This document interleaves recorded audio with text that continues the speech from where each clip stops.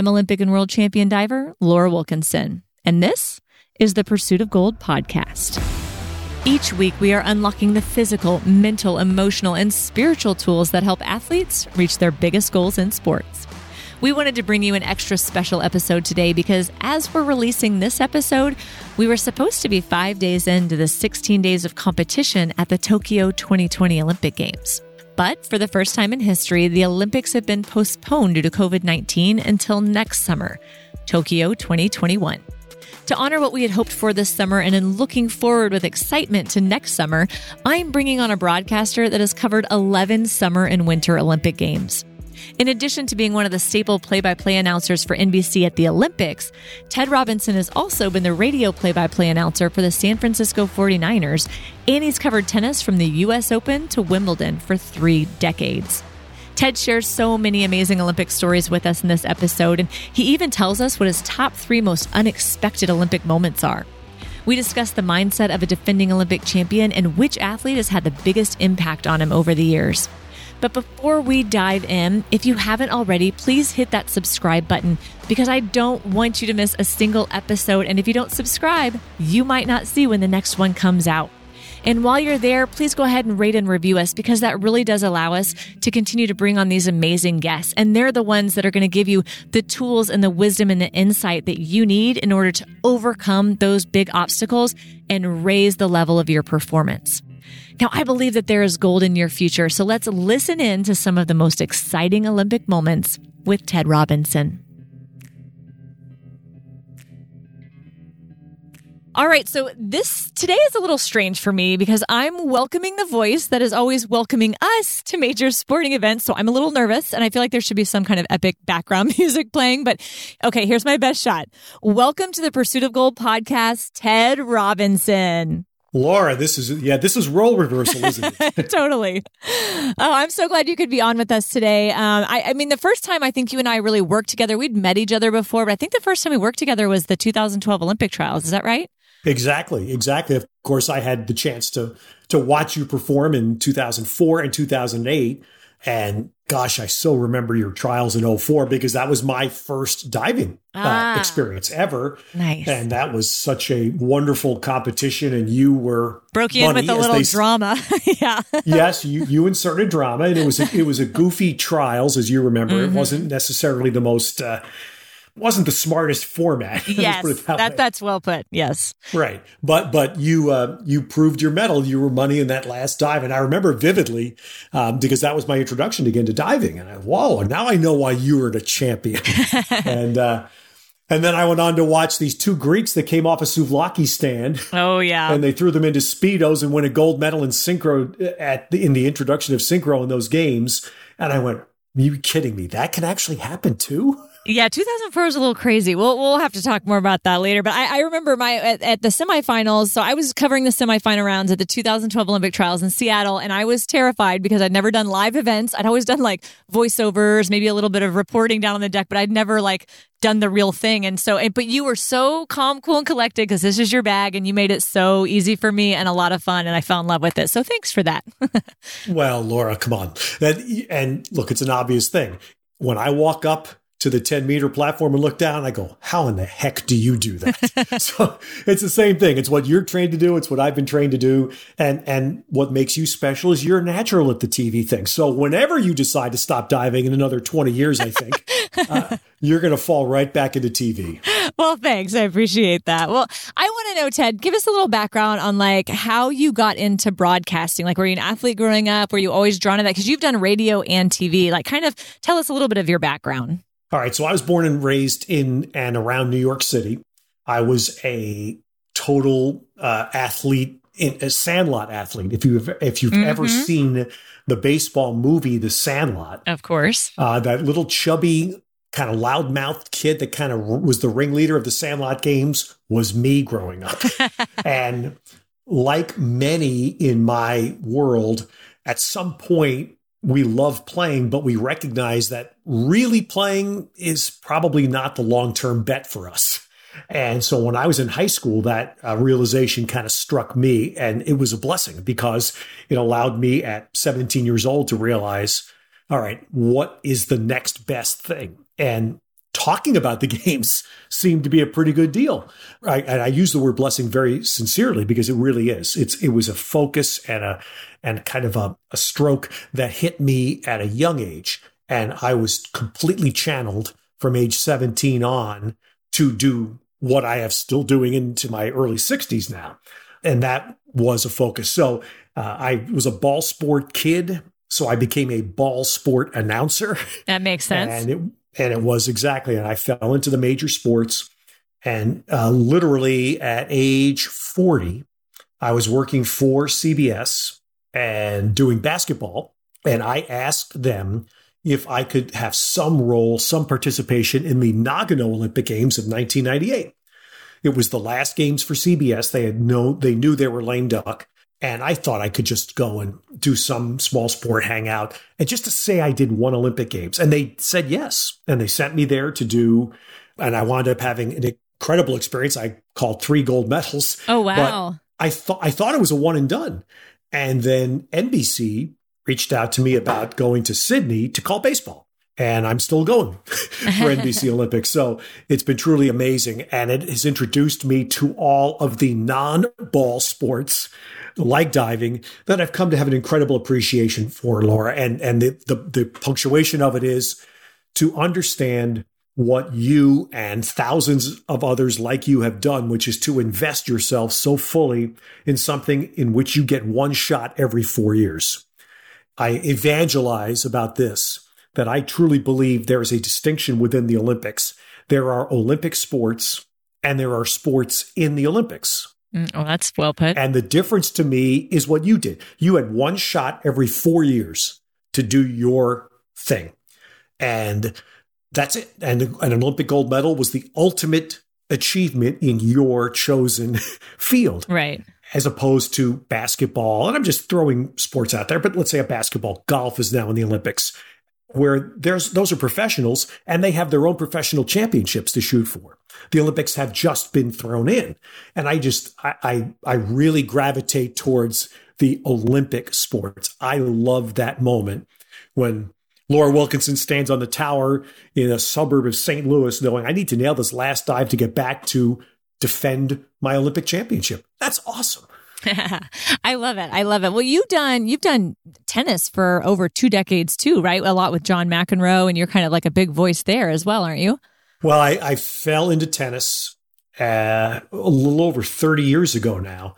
And the great life lesson, Laura, there was it took me a while. It took me more than 10 years of doing it because at the time I was introduced to tennis as an announcer, I was still doing baseball really full-time and dabbling in the other ball sports, but I was really a full-time baseball announcer.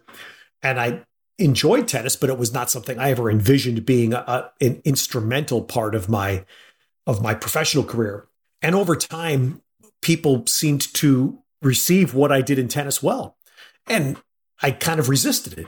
And eventually it was 1999. So I can tell you it was 12 years into doing tennis, and NBC reached out to me separately from the Olympic Games and offered me the chance to work Wimbledon. Oh, wow. That's when my jaw dropped and said, wow, I must be okay at this. And so as a result, I was hired by NBC to do Wimbledon, which I did for them until they lost the contract. But that was 12 years. Is getting an opportunity like that kind of like your Olympics in broadcasting?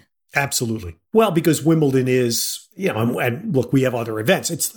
Wimbledon is to tennis what the Masters is to golf. That's the way I've always looked at it. It is the event, even though the surface and the difference, of course, all golf is played on is all played on grass. Tennis is played on 3 different surfaces, and grass is the least of the 3. I mean, there's just very few grass courts in the world, and the cost of maintenance, etc. So despite that, Wimbledon is still the championship that every single tennis player grows up dreaming of winning. And that's why it's the Masters. So yes, to get to go to broadcast that for the network of record, to follow a Hall of Fame broadcaster, Dick Enberg, that was extraordinary. And what it did was, back to your original question, Laura, was I began to accept that tennis was something I was going to do for a long time. And the analogy was I swam upstream for about 12 years. Oh, wow. And I finally realized, why are you doing that? You don't go anywhere. Swim with it.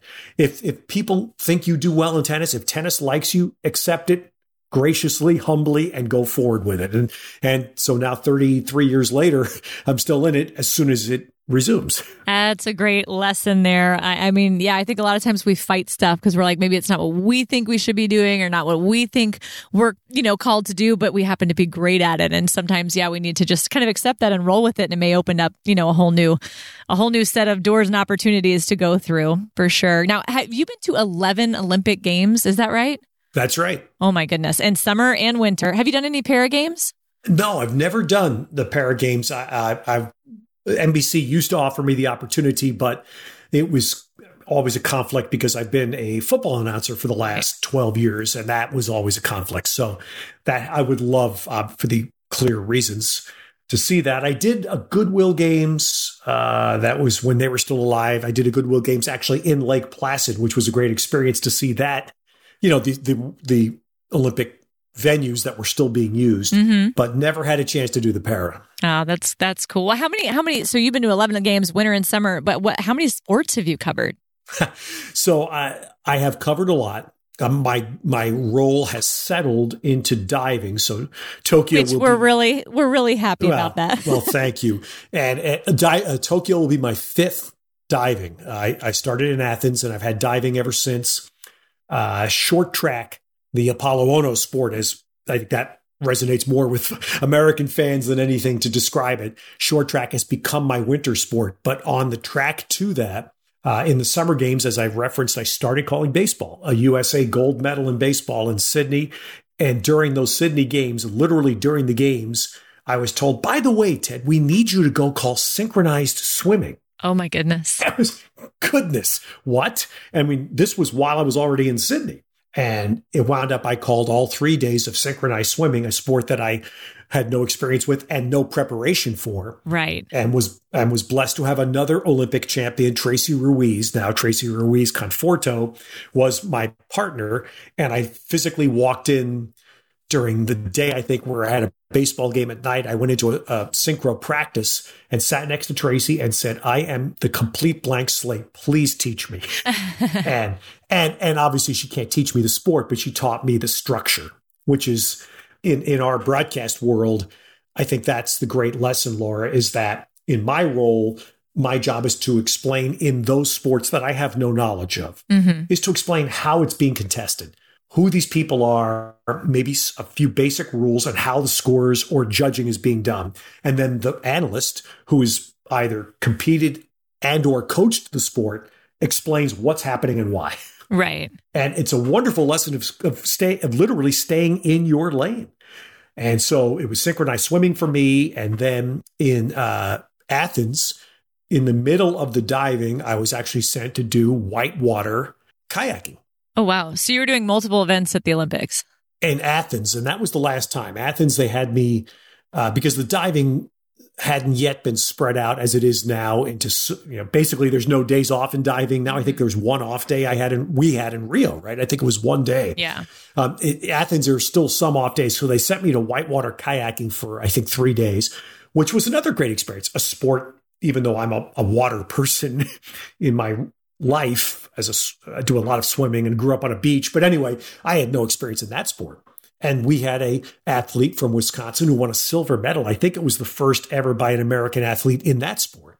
And that was a great thrill. In the Winter Games in Torino in 2006, they had me call the first day of biathlon, which was another sport I knew nothing about. Phenomenal to watch it, but knew nothing. And again, had a wonderful analyst who was an Olympic biathlete. Hey, So, Chad, tell me what's happening here. Explain this to everybody. I have to ask you, because do you get nervous at all walking into the events where you don't know anything? Because when I watch you, you're always researching, you're always studying, you're very prepared. And the last two Olympics I went to, I was doing things way out of my wheelhouse. And then Rio, I was on the deck. We couldn't see the diving, but then they would throw to me and I'd have to analyze stuff I hadn't even seen. I didn't even know what was coming on the screen. I was having to do stand-ups and I was we're just coming up with stuff so fast. And it makes me so uncomfortable because I'm, as an athlete, I'm just used to preparing and being super ready for things. And so, it was great. It grew me a lot and it stretched me out of my comfort zone. And I learned from that. But how are you walking into those events? Are you nervous? Or are you I got this? Because you just always seem like, I got this.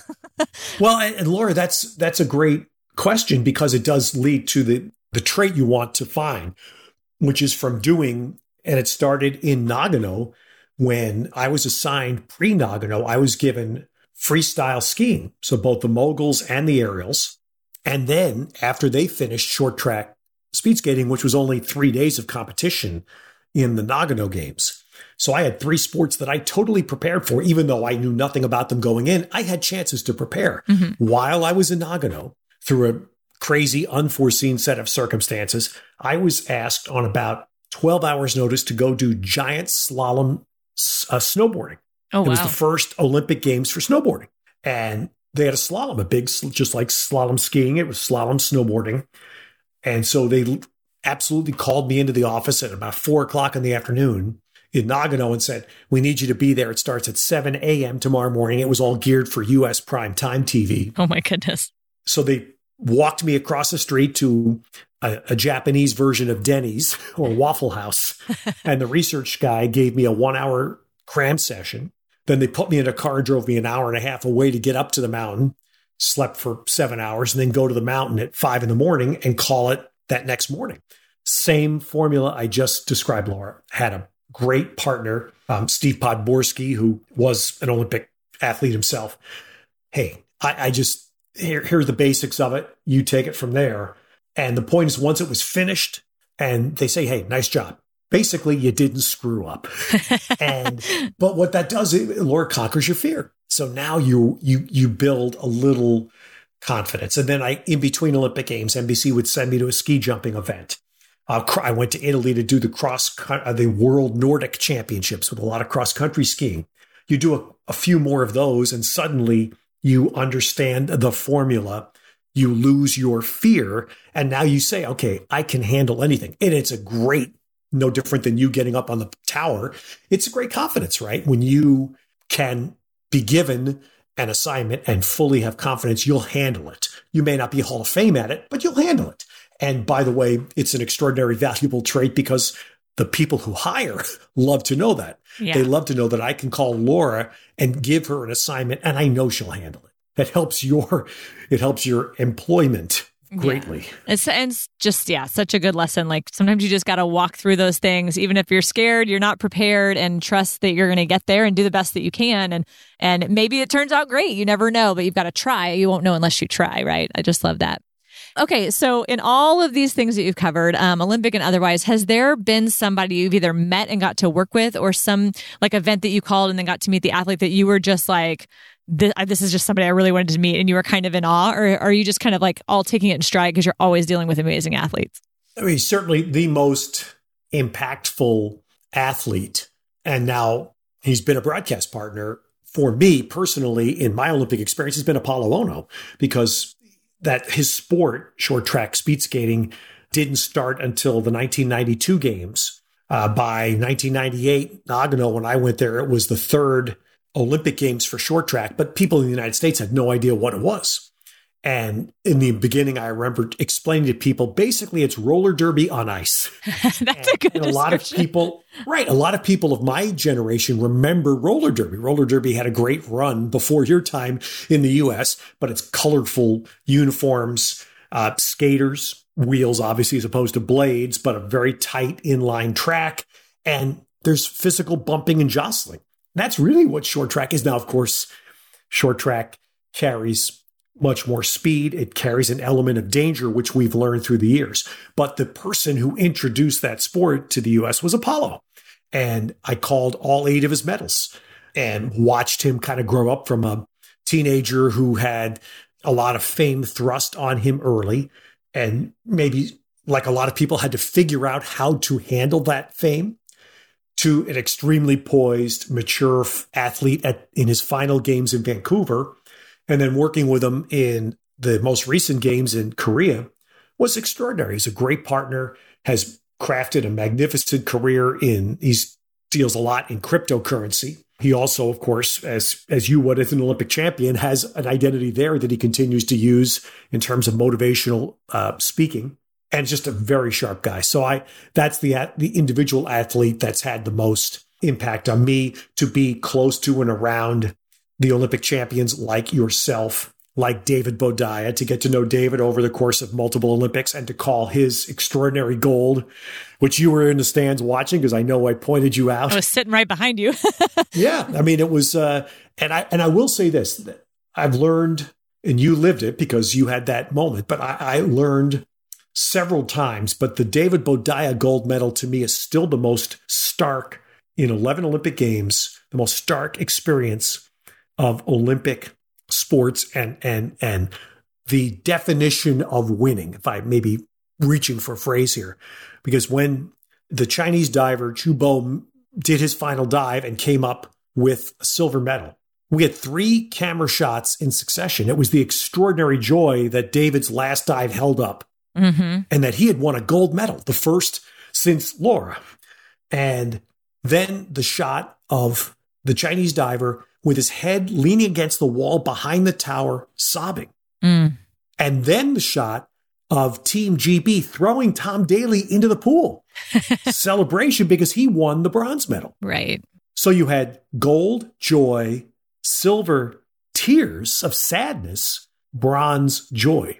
And it was, of course, the Chinese reaction was wrong. And it's something that NBC has hammered into our heads since I started in 2000. And I so thank them for this. You win Olympic medals. You win a bronze medal, right? Right. It's not a disappointment. There's no disappointment. And they've shown us examples from the past, in the 70s and 80s of commentators, sideline reporters, talking to an athlete who won a bronze, an American athlete, and saying, are you disappointed? No, you're never disappointed to win a medal.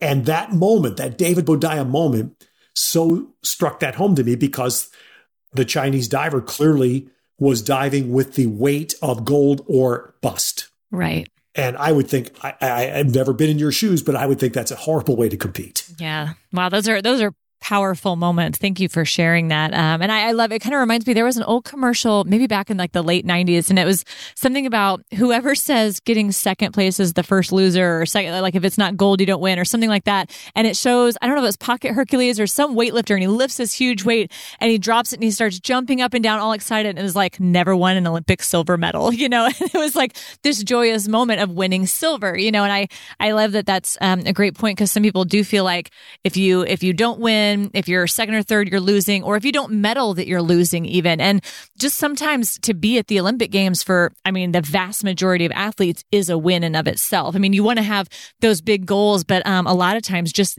getting there is like half the victory, And how hard is it? And gosh, Laura, you're living it again, but that in most sports, the world changes dramatically in 4 years' time. And so you come back 4 years later after, and I don't know the specifics for sure, but the competition's gotten better. There's always a younger group that comes in. We just had a chance to visit on a conversation with Katie Ledecky earlier this month. And I know I've talked to Katie a little bit about this. She knows, hey, from the time she broke in as a 15-year-old in London to Tokyo 2021, it will be, when she'll be 24, I believe, there's a whole wave of young swimmers that have come along that are chasing her. And they know exactly what they need to do to get there. So right. That's the point, that, you can be the defending Olympic champion, but in 4 years, your sport has likely changed and the field of competitors has certainly changed. Well, and your head also changes too, because at the first time you're going out there and you're the underdog and you're trying to get it. But once you have done it, then all of a sudden you're this different person, to the media at least. It all comes down to the way you accept it in your head. But sometimes when it's put on people that they are the defending champion, they're defending this thing, then they walk toward it like it's something they have to lose, when essentially it's a brand new competition. Nobody's won it. It's not yours to lose. You have to go out there and get it. But it's a mindset that from the media can really begin to affect athletes if they let it. It's really interesting. And Laura, that's so right. And as you said that, the other athlete, even though I've never called swimming in the Olympics, I have called an awful lot of swimming for NBC, world championships, national championships, etc. And I've gotten to know a little bit Michael Phelps. And to watch how Michael handled that, what you just described during Rio, was so impressive. Because here's a guy that did the extraordinary feat in Beijing that he could never do again. Right. But came back to do, now we're 8 years later into Rio, to come back one more time and understand and be able to handle the scaled down expectation, right? Understood I thought, he had a very good grasp of what he could do and then went for it and got, I'm sure in his mind, got a pretty good chunk of that. Well, however, in London, I think the gravity of it did hit him, and he was struggling there, but then came back in Rio, and like you said, was in a totally much better place with better expectations of himself and how to do that. And it was great to. I mean, he was smiling. He was a totally different person in Rio, and it was so refreshing to see that. Right, because he didn't. And you're 100% right, Laura. You're right on. In London, he still was the 8 gold medal guy, and people, he'll just come back and do that again, or maybe he'll get 7. And by Rio, you're right. This was the farewell. But again, just watching him, and I covered several championships in his lead up to Rio, rather, and you could see how he was in a better place in his own life, himself. He was in a better place, and therefore he handled. Okay, I'm no longer 2008 Michael Phelps. I'm now 2016 Michael Phelps, and that's still pretty darn good. Right. And watching that, and actually I think you saw it too. We were in the same hotel as Nicole and her family and Michael's mother, and just visiting with them at occasions in the hotel lobbies, you could see they were all in a good place. Even though Michael was in the village, right? You could get the vibe from his family that they were all in a good place. Well, how can you not be with cute little Boomer right there, with his big old headphones on? He's so cute. Exactly. Well, okay. So we were talking about all these exciting events. I love it. But what maybe is a memory that sticks out to you that you've covered that was maybe not what you expected? Wow. 2 that come to mind right away. Actually 3, and I'll be brief here. First one, the very first Olympic event I called. So I'm in Nagano, and I had prepared. But the first day of competition, one of the lead events was the moguls skiing. So it's my first day at the Olympic Games, first day of work. So, you think you're going to ease into it. Johnny Mosley wins a gold medal. The first day. Nice and easy. And wow, that was, you talk about unexpected, and it lands on you as if to say, okay, you just went off the tower into deep water, dude. You're not easing into the wading pool here, because you better be good. You better handle it right. And it wound up being a great personal experience for me, because I believe the United States only won 5 gold medals in those games. It was not a very good Team USA showing. And I called 3 of them. 3 of them were in the freestyle skiing. It was Johnny and moguls, and then Eric Burgess and Nikki Stone won the aerials. Oh, that's right. Gold medals. Yeah. So I think the overall number was 5, and I called 3 of them, which was just, epic. How could that ever happen? Another one, number 2 was London 2012, where NBC did, and I was very happy to do it. I was excused from one day of diving to call the gold medal men's tennis match at Wimbledon. Oh, sweet. And that was Roger Federer against Andy Murray. And for those who are not tennis aficionados, and as of 2012, there had not been an Englishman or a Brit, since Andy Murray is from Scotland, we'd have to say a Brit, who had won Wimbledon since the 1930s. And it was this ongoing, long-running, when will this happen? Like, when will the Chicago Cubs ever win the World Series thing? Well, in 2012, Andy Murray beat Roger Federer to win the Olympic gold. And what made that extraordinary was when he won, the center court went crazy. Oh. They were rooting for him. It was a nationalist moment. Somebody threw the Union Jack flag down onto the court. Murray draped it around his shoulders, ran around the ring of center court, and then, of course, gets to stand on the podium, and they raise the flag and play the anthem. The next summer, he won Wimbledon. He finally broke that drought for the Brits to win Wimbledon. The next summer, none of that happens. When he won Wimbledon, royalty comes on the court. It's a very proper ceremony with a silver trophy and a few words, and that's it. So there's no nationalism to it, is what I'm saying. Yeah. So the Olympic moment, he was a Brit, and the entire nation celebrated. But the third and final one, which is the most moving, unexpected one to me, was in Sydney, where, as I touched on earlier, the United States baseball team won the gold medal. Exceptional because it still wasn't major league players. It was a combination of minor league players, a few college players. There were a couple of players who were on the way up and eventually did become major league standouts, but they weren't yet. They were young players on the rise. Cuba was still Cuba in baseball. They were this unknown powerhouse that crushed everybody in international competition. And the United States beat them for the gold medal. The manager of that team was Tommy Lasorda, who at the time was in his early 70s, had retired from the Dodgers, but was still an incredibly renowned figure within baseball. When the United States wins the gold medal, they beat Cuba in the gold medal game. Now they bring out the podium, your moment, Laura, and the players climb up on the top step. Tommy starts to climb up there, and they have to pull him back. He didn't understand the Olympic rule that only athletes get medals. So he stood down below. But then when the flag goes up and our anthem is played and our NBC cameras are panning down the row of players, half a dozen at least have tears coming down their cheeks, including one player on the team who had already been part of a World Series championship team. So he had a World Series ring, but he now gets a gold medal at 34 years old. And then they pan to Tommy and he's got tears. And that's the moment. That was the moment that the Olympic Games struck home to me. It was my second games, my first summer one. But to see these grizzled, hardened baseball players, and I was a baseball announcer at the time, so I understood the mindset they had, yet they were overcome with the emotion of winning a medal to represent your country, to stand up there, to see the flag go up in another country, to hear your anthem. That was the moment. And I was sold. From that moment forward, I'm serious. I was going to say, I'm going to work the Olympic Games until I'm disinvited.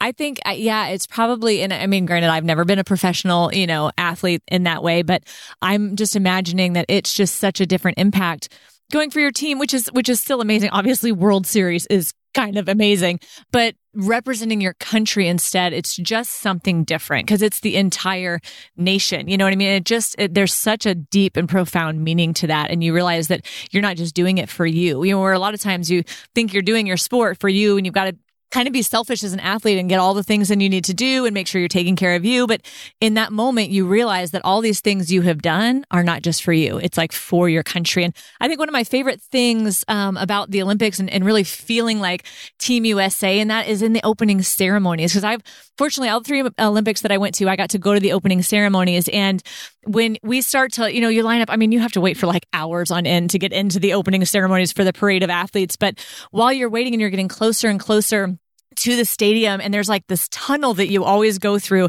that kind of like opens up into, the track or the stadium where you walk around. And it's like you're walking through this dark tunnel and you see the light at the end. It's kind of, this whole just amazing analogy, but in real life. And as you're getting closer and closer, people start running and they're chanting USA at the same time. And when you've got 600-700 athletes all wearing the same thing, chanting USA, and you're running full speed into this bright light, whereas a stadium of like 100,000 people, it is this moment where you realize I'm at the Olympics and this is so much bigger than me. And I'm so thrilled to hear you say that, Laura, because that's become a standard question for me at the Olympic Games when I meet, again, most of the time now it's divers in summer and short track skaters in the winter. And I always ask them, you meet everybody 2 or 3 days before competition begins to the NBC announcers. We get our debrief as you did with us in Rio. And it's always, you're going to go to openings, aren't you? And if someone says no, which I've had an occasional person say no, and it's oftentimes because they have a competition the next night. Right. But if it's the first time, I can't tell you how many times I've had an athlete tell me that was their highlight, other than competing, was going to opening. And then it's usually, who do you really want to meet? And it's more in the summer games where the answer, more often than not, Venus Williams, Serena Williams. And then in Rio, I heard a lot of LeBron. Yeah. I heard that one quite a bit. Yeah. But that's where you get, right? The opening is where you get that chance to be, it's in essence, maybe what I think about at least, is having again spent 25 years in baseball, to hear how baseball Hall of Famers that I know react when they all go to Cooperstown every summer for the new induction class. And it's a Hall of Fame reunion, basically. It's an alumni event. And that's kind of what backstage at the opening ceremonies must be like for it's Team USA Hall of Fame. You're the best athletes in America, all of you, and you're in one place, which never happens, right, in your life at any other moment. Well, and it's cool because it gives you this connection that, I mean, years after you're done or that games is over, you meet these people or you come in contact with these people and you know that you're an Olympian. Even if you didn't meet while you were there, there's something about being an Olympian that kind of bonds people, you know what I mean? And you can have this quick connection because you've gone through these really crazy experiences that are, common in nature, if you'll give me that. But I have to tell you, one other thing that is really cool about the Olympics that you will not see on TV is the food tent in the Olympic Village, because that is the other place that you can meet athletes, because there's one food area that all the athletes go for every meal. It's open 24/7. It looks like a big circus tent. And that's like the best place in the world to people watch, because you'll see the little tiny 4-foot tall gymnast next to the 7'2" basketball players, and everybody's doing their thing. And you'll see the Michael Phelpses running after the Kobe Bryants like a little kid. You know what I mean? So you see these epic stars still being starstruck by other stars. Like, it's just the coolest thing, and everybody that there is the best at their sport in their country. And it's a really, really cool vibe. And that's funny you say that, Laura, because that's the only thing, 11 Olympic Games now, the only thing I've missed. I've never been inside an Olympic Village, and securities and all that reasons and all that now has rendered that probably will never happen. But I've heard the legendary stories like yours about how much fun it can be, and how athletes from other sports who would never otherwise connect do in the Village. And, that would Laura, when you write the book, that could be a good chapter. Well, Ted, I'll try to get you a guest pass in Tokyo next year. So if I can make it there, I will get you a guest pass to get in, and you can have a meal in the food tent. That would be awesome. Okay, so I have another question for you. I mean, you've seen so many high caliber athletes through so many different sports, and you've called all these amazing events, but what sticks out to you as maybe the quality that they all share that maybe others lack that don't quite reach those same heights? For those of us that never had this moment, it's answering the moment. That's, we all know there are various phrases we use. As I expressed early, your dive on the last round of the trials in 2004, David Badaya's last dive in London. I didn't see your, unfortunately, I wasn't covering diving in 2000, so I didn't see your performance in person. But to call David's last dive, the flip side, to see Tom Daley with all of the expectation he had in Rio miss a dive badly in the semis and not even qualify, and that even as an announcer, I'm a human being. That crushed me because I knew him, and how much it meant. And when you see that, again, one moment every 4 years go away on one dive, again, I'm not supposed to show that as the announcer, but it was a crushing in my pit, because I knew how much that, you had a feeling how much that could hurt him. But it's the ability to be ready for the moment. Or in baseball, there was a great phrase that we're 5 o'clock hitters. And if you're a 5 o'clock hitter, that meant 5 o'clock is batting practice. And there are a lot of hitters that were great in batting practice, but at 7:30 when the game started, they weren't as good.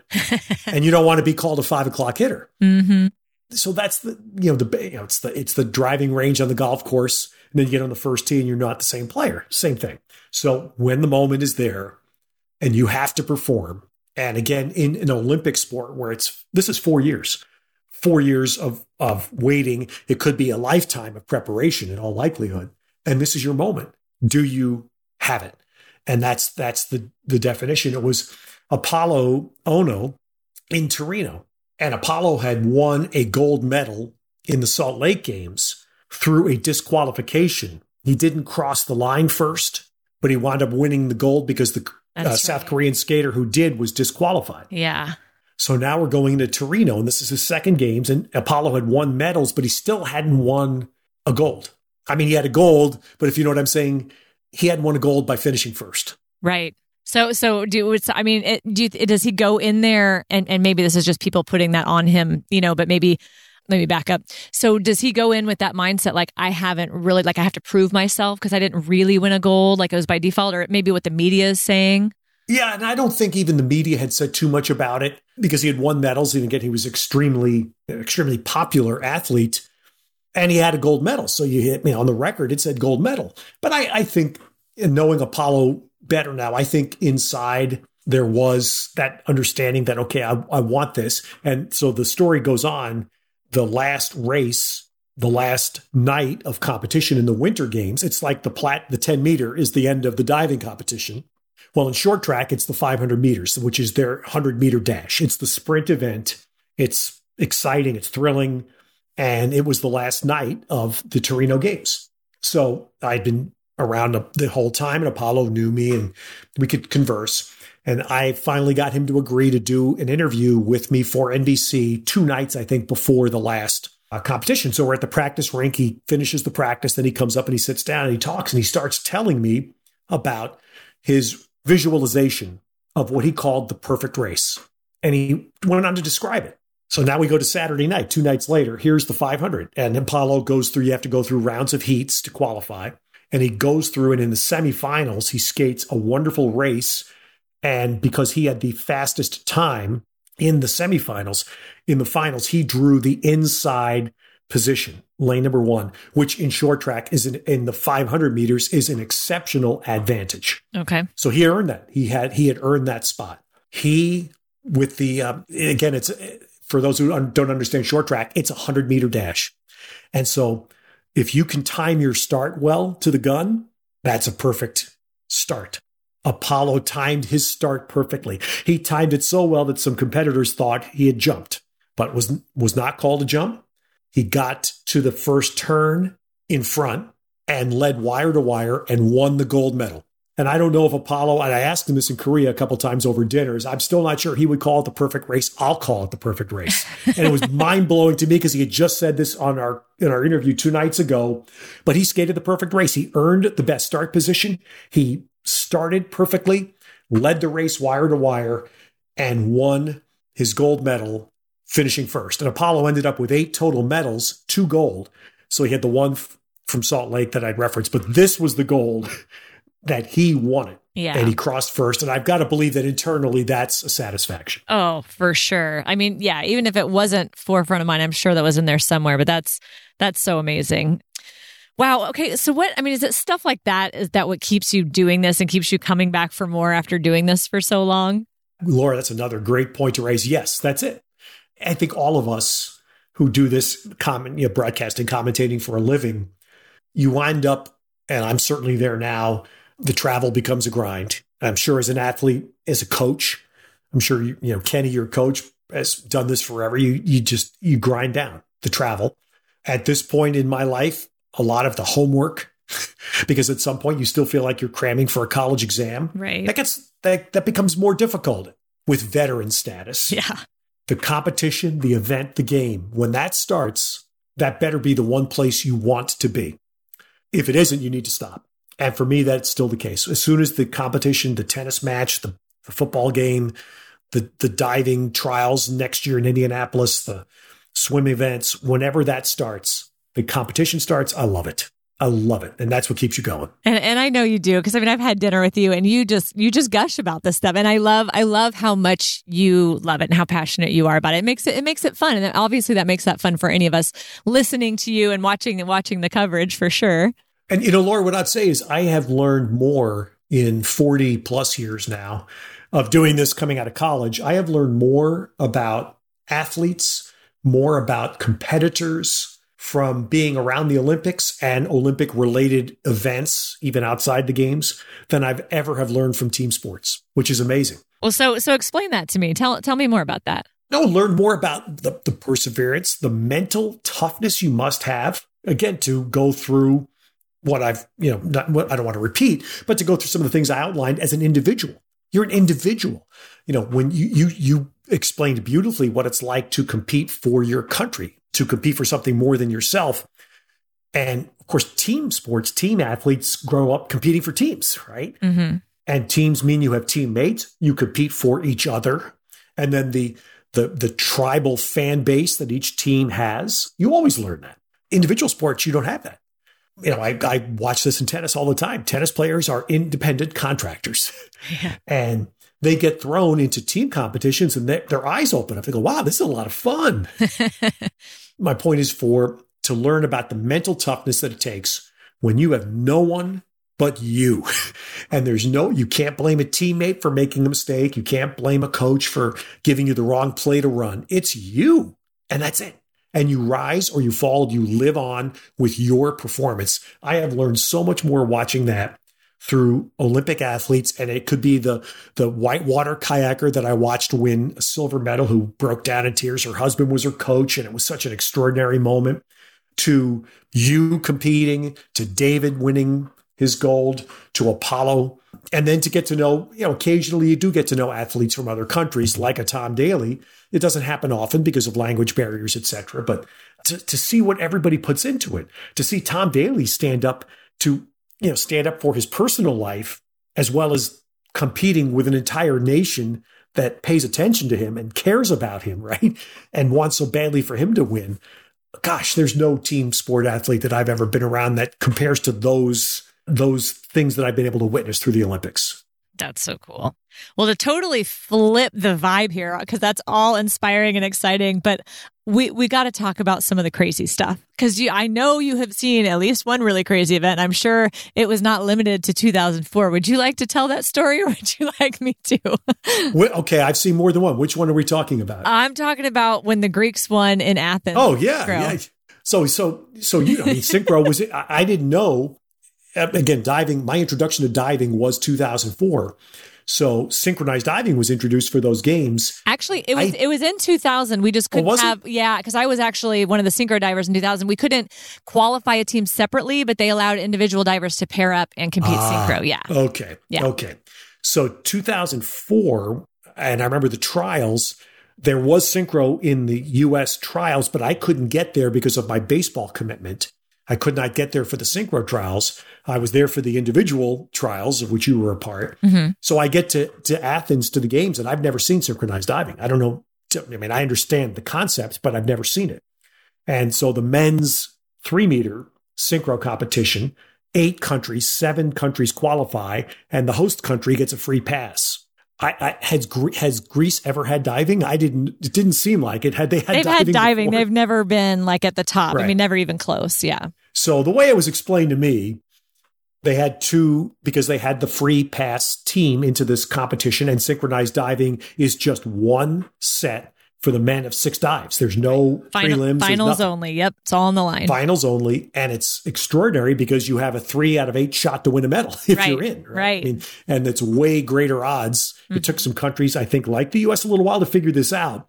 Much greater odds to win medals than the individual competition. Mm-hmm. Because if you qualify during the out of Olympics competitions, if you qualify in, you have 37% chance to win a medal. Right. Just by showing up. Right. And, well, the Greeks put a team in, and as I understand, it was 2 guys that, as I sort of tongue-in-cheek say, they were running a souvlaki stand down by the Parthenon, and somebody went there and said, "You guys look like you could dive. Here's some Speedos. Let's go." And I'm not sure how much experience they had, but through a series of events that would be very sad for the other divers, including the American team, in the last round of the men's springboard, I think it was 5 consecutive teams missed their dives. Yeah. Including the American team, which was very sad for them. But the joy was that not only did the Greek team, they won a gold medal. Yeah. It was incredible. It was mind-blowing. And what I remember so vividly calling it was looking down on the deck, and all of the fans in the stands are going to go berserk, as they should. Looking down on the stands, all of the officials that were running the event from Greece, the volunteers that were working as part of Athens 2004, neutral? They were hugging each other, jumping up and down, rolling around on the deck as if they had all just won the lottery. Oh, yeah. And I'll never it was just one of the most extraordinary moments I've seen, because they understood how improbable it was that these 2 guys just won an Olympic gold medal that, again, people have, worked their whole lives to try to win. And I'm not sure these 2 gentlemen had done that. But my God, they were in the right place at the right time. Well, can we talk about why all that happened? I mean, I know it wasn't on air, but as I'm in the athlete section, we're watching because we've got a team in there. And in the middle of this competition, all of a sudden this guy runs out from the stands, runs up the ladder, and he's in a tutu, and he's dancing around the board, and nobody's getting him. And he stalls the whole competition, dives in the pool, starts spitting out water, doing the backstroke. And when they finally got this guy out and take him away and they resume the competition, I mean, this is when I think you really find out who's on top upstairs, because you've got to be able to like roll with those kind of crazy moments, because the Olympics, crazy things happen in the Olympics, good and bad. And this rocked everyone. I mean, the Chinese are so dominant. I mean, they hardly ever miss. They failed a dive. And then Russia, who was another dominant team, hit the board, like huge misses like that, you know, and then the other teams that should have been up there, I mean, everybody missed except the Greeks. They were like, this is our opportunity. And they stood up there and they took it. And that's, I think, what blew me away most is it wasn't just like they happened to win, but it was like this crazy moment that changed the competition and only one team took advantage of it. And that's a great memory, Laura, because what I remember from that front was how staggering it was. And it may have been a little different for you as an athlete, but for us in the NBC world, remember the 2004 Olympics happened in the aftermath of the United States invading Iraq. Mm-hmm. Yeah. The world was not happy with us as a country. We were lectured very sternly by NBC going to Athens that we were really not supposed to wear things that identified us as Americans. Yeah. I purchased Canadian T-shirts. I still have them in my drawer here. Oh, absolutely. We were told it was very serious because, remember, first of all, Greece has its own internal strife. Mm-hmm. On top of that, the world wasn't impressed with us going into Iraq. Mm-hmm. So we were taught, and our hotel in Athens, which was a very nice hotel, we had cement barricades in front of our hotel. So no car, including the transportations that took us back and forth, could get to the front door of our hotel. We had to get out and walk. And then we had mag and bag at the front door of our hotel. We could not get into our hotel without emptying everything. So you learned to walk in and out of the hotel with nothing. Right. Because we went through mag and bag every time. I mean, that's how strong the security was in Athens. So with that as the backdrop, to have this character somehow get out there and interfere with the competition, we were blown away. So how is this supposed to happen? Yeah. We've been lectured for months about how strong the security is going to be. And this happens? Mm-hmm. Yeah. That was a great memory on your part. And like nobody got him. We were like, do you need me to go get him? Like that was, I know. It was really crazy, but I loved the lesson coming out of it. I mean, I didn't love it for the athletes who were crushed by that, but it was a really interesting moment. And just to remember that like, good and bad, crazy things may happen. You have to stay within the moment. You have to stay within what you are capable of doing. Because I think a lot of the teams all of a sudden felt the pressure that they didn't feel because they were like in the, the routine of the competition. Then all of a sudden it stopped and they felt the weight of what was happening. And that just took them out. And so just kind of a good lesson, I think, going in. But well, that's great recollection because again, I'd forgotten. You're right. The Russian diver. I think he was the veteran diver, Dimitri. The board. Dimitri, right? He the guy with a knife wound on his side. Yes, he's always been my hero.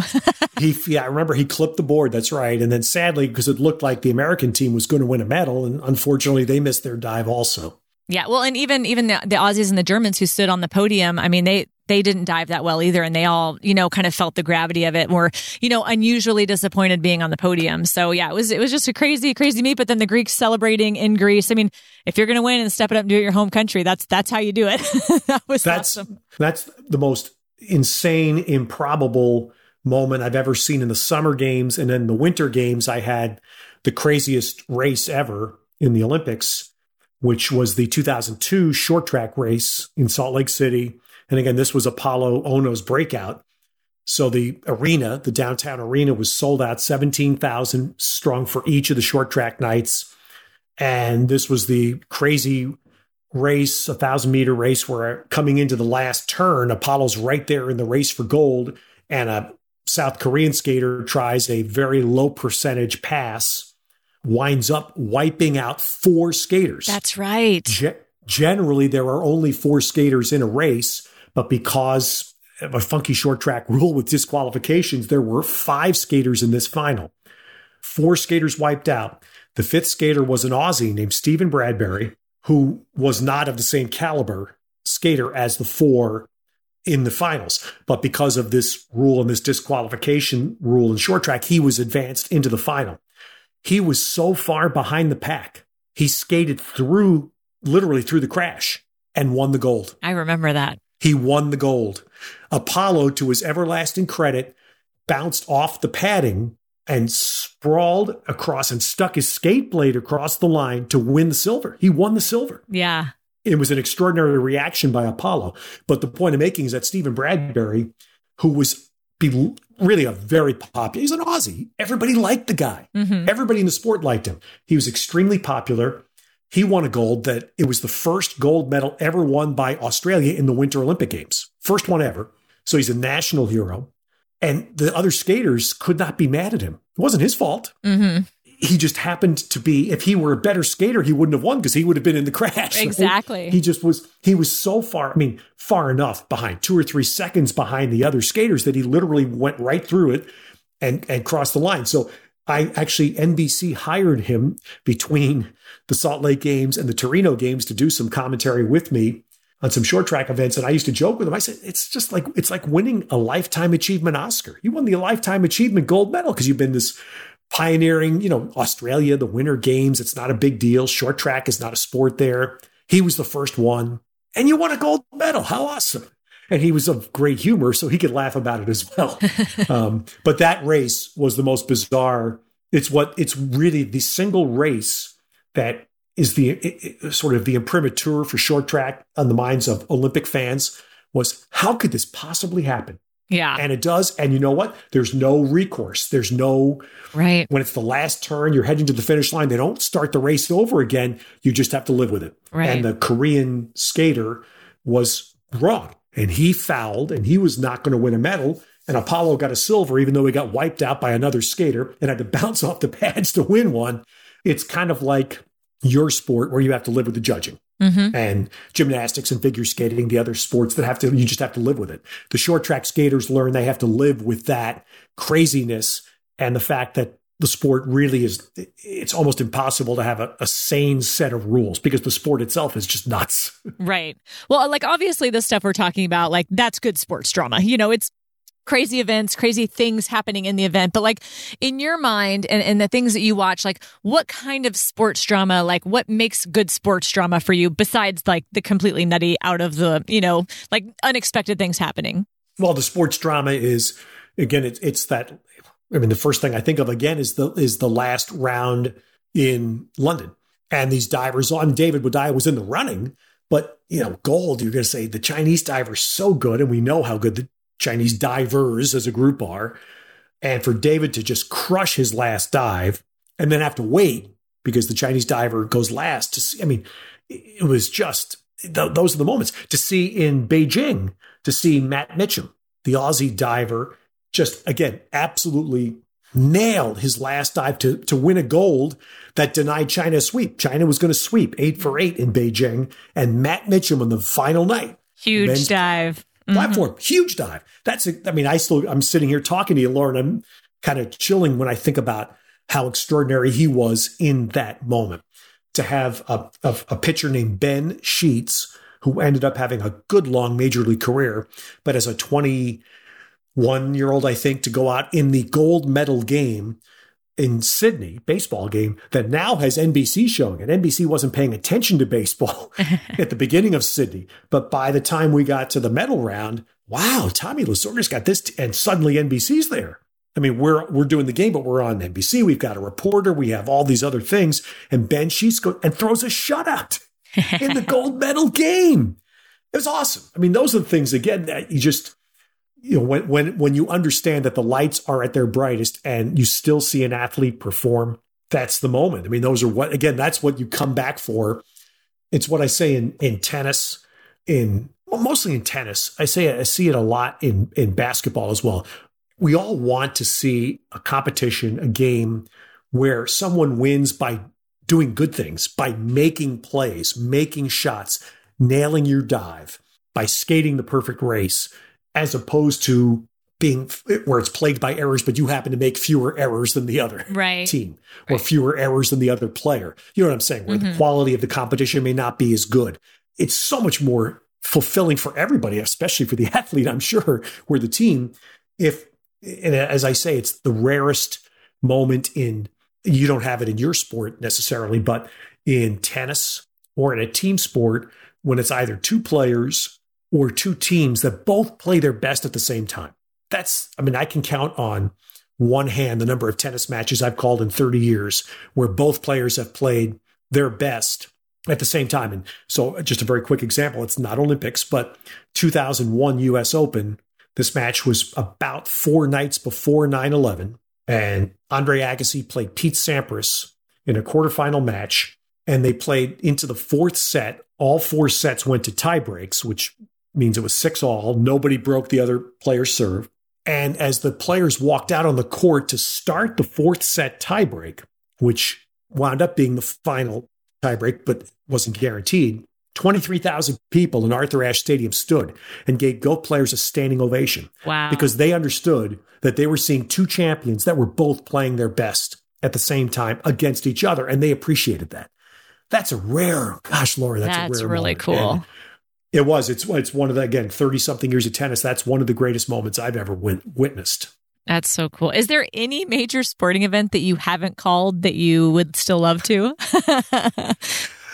No, the only, the ones that I've never been to because of my other jobs in life, and this comes across as a wah moment because no one should feel sorry for me.